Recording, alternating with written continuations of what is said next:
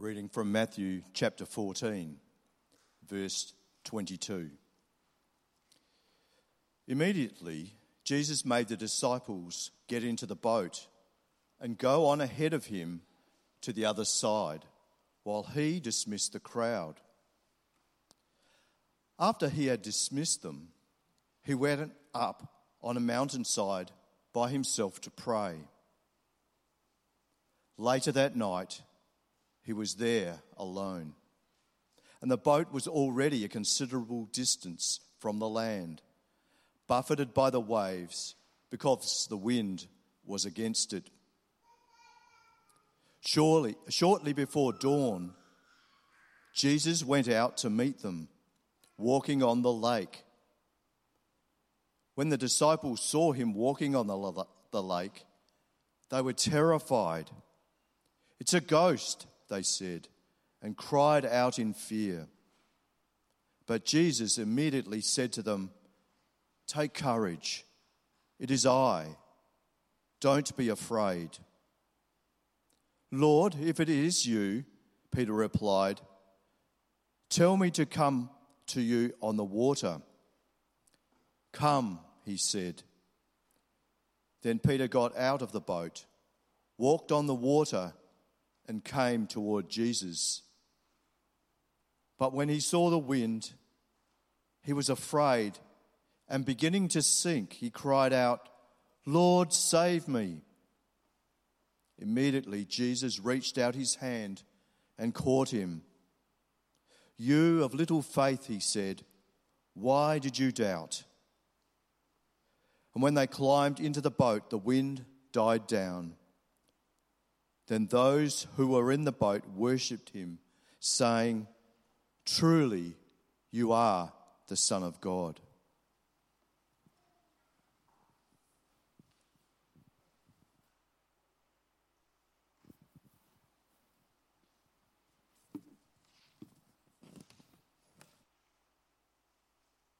Hello.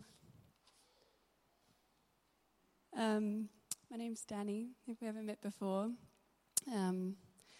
God has given me the privilege of employment in a public hospital, which is often a challenge and also often a blessing.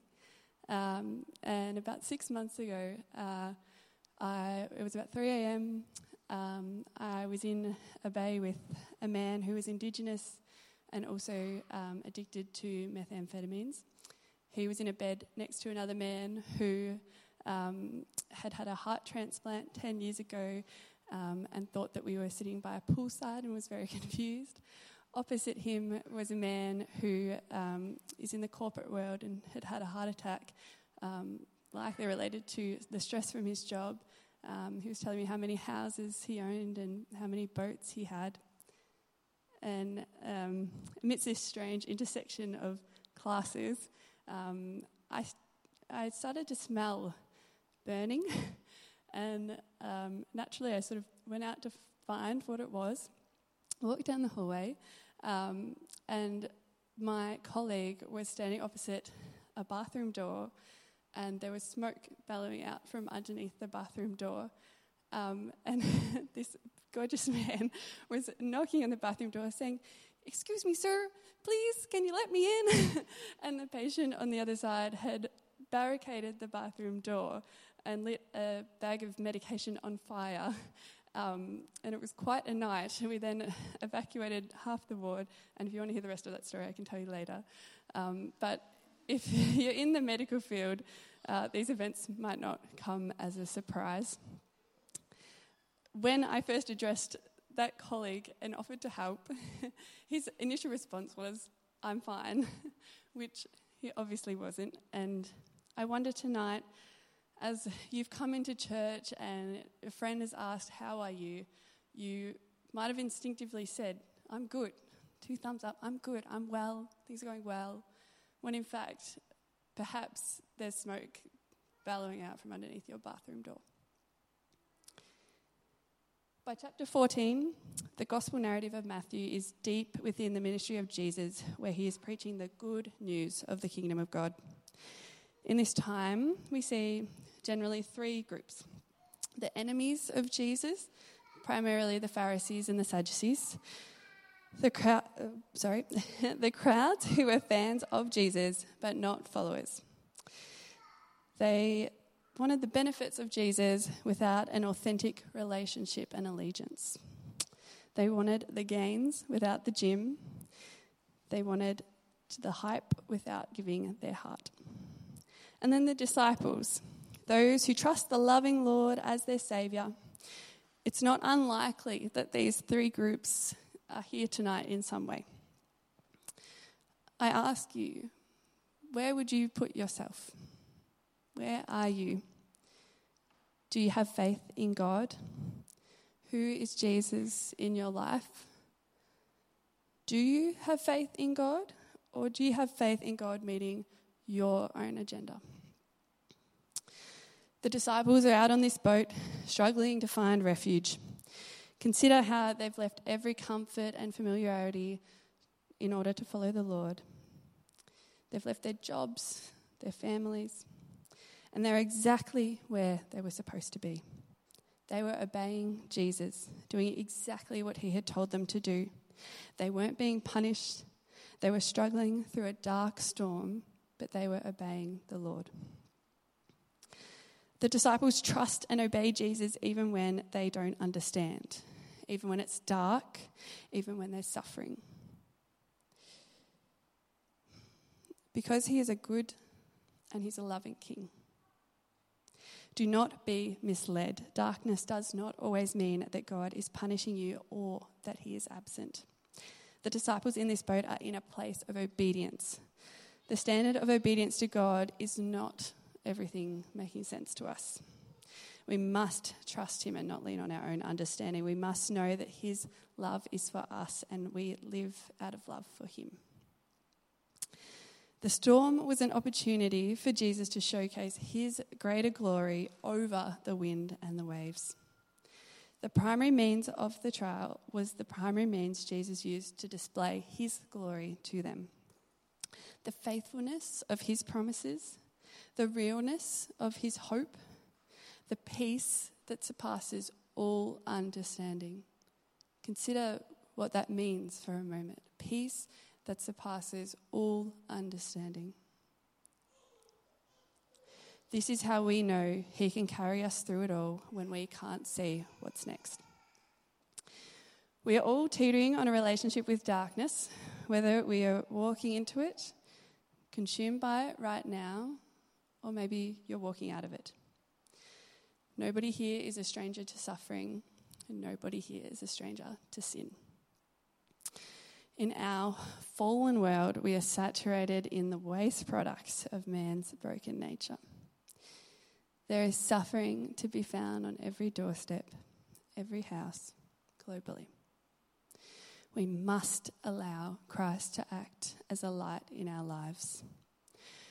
We see poverty on an incomprehensible scale, and we find darkness. 1/3 of Pakistan is underwater. Darkness. You might have been exposed to childhood abuse. You haven't spoken about it. Darkness. Your spouse might unexpectedly become critically ill. Darkness. You work a job and all of a sudden it's gone and you face crushing financial burden. It's darkness. You work a job where you're overworked and underpaid. Darkness. Your sympathetic nervous system is always in overdrive. You're studying, working, hustling. Darkness. Your mother is given 1 year to live. Darkness. This world will leave you empty, spiritually starved, heartbroken, dissatisfied, and angry. One of the only things we can be sure of is that we will suffer and fall short. Friends, God doesn't have an interest in the all put together and the all figured out. God has a desperate interest in the meek, the broken, and the lost. Jesus doesn't just come to care for those who are marginalized, discriminated, hurting. Jesus was the discriminated. Jesus was a Galilean Jew. He is no stranger to suffering. He is no stranger to darkness. Jesus is not repulsed by your struggles. He does not mock the disciples' lack of trust. He does not anger. He does not patronize. It is in fact by these struggles that he is drawn to them with an unwavering love greater than the unrelenting waves. The storm and the disciples are both in his hands. The darkness teaches us how desperately meek and needy we are, but how gloriously sufficient and faithful he is.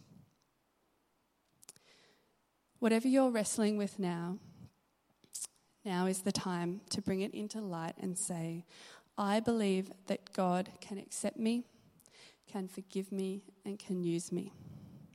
I'm not going to allow these things to drown me anymore, but I'm going to bring them into the light. Because we know the character of God, and he is inviting us to minister with him in a hurting world. I see so often in our culture phrases like hate will not win or love will win in awful circumstances. And it's a great message, but only when it's meant by the church. Anyone else preaching that message doesn't have a foundation to stand on. We, in Scripture, know that we have a lens through which we can see the world. We are told that every person, black, white, single, married, rich, poor, pretty, ugly, funny, not, have dignity in the sight of God, and all are worth dying for. You can't find that truth anywhere else. 2 Chronicles 20:12, for we are powerless against the great horde that is coming against us. We do not know what to do, but our eyes are on you. We do not know what to do, but our eyes are on you. We are going to extend grace to one another because the blood of Jesus Christ is the only certainty that we know. We have the one thing that the world needs the most. We must push on in faith together and hold on to relationships with one another. That is where the most hurt happens, and that is where the most healing can occur. We have the perfect love of Jesus Christ displayed on the cross. We have something to stand on.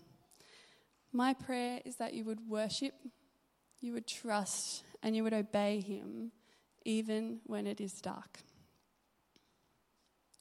Lord, help us. Forgive us for our insensitivity to brothers and sisters on different walks. Would you make us humble? Make us more like your Son. We know that even in looking at you, we become more like you. Would you hear the prayers of our congregation as we say, Lord, we are here. All we have is yours. We thank you that in Christ we have a sure and steady anchor for our souls. We thank you that Christ is the mediator that means we can draw near to you. And we draw near because we are needy in every way, Lord. But we thank you that we have a Saviour that is sufficient through it all. With hope and light you reign over all. Though my heart may fail, you, Lord, will always be the same. You, our God, never fail. In the mighty and matchless name of Jesus Christ, we pray. Amen. The torn flesh of Jesus on the cross represents the stripes that he bore for us. Scripture says that it is by his stripes that we are healed. Those stripes, the payment, those stripes are for us so that we can live now. They happened then so that we can live in freedom now. My sin was atoned then so that I can experience liberty and freedom in forgiveness now. The word communion refers to an act of sharing, to hold something in common, a partnership, a fellowship. Friends, let us not be blinded by a legalistic religiosity. God is infinitely perfect. We never will measure up. There is nothing that we can do by works that will ever measure up. We simply cannot. Our efforts will perpetually be futile. Our works will never be enough. But in relationship, God says, come, I love you. I will tend to your wounds. God, in his infinite love and wisdom, desires to know you deeply and relationally. 1 Peter 1:18-20 says, knowing that you were ransomed from the futile ways inherited from your forefathers, not with perishable things such as silver or gold, but with the precious blood of Christ, like the Lamb without blemish or spot. Communion, friends, is no empty ritual. It's not something to be ashamed of. It's not something that we want to rush, get over with quickly so we can actually get a good dinner. As we participate by faith in the Lord's Supper, God moves through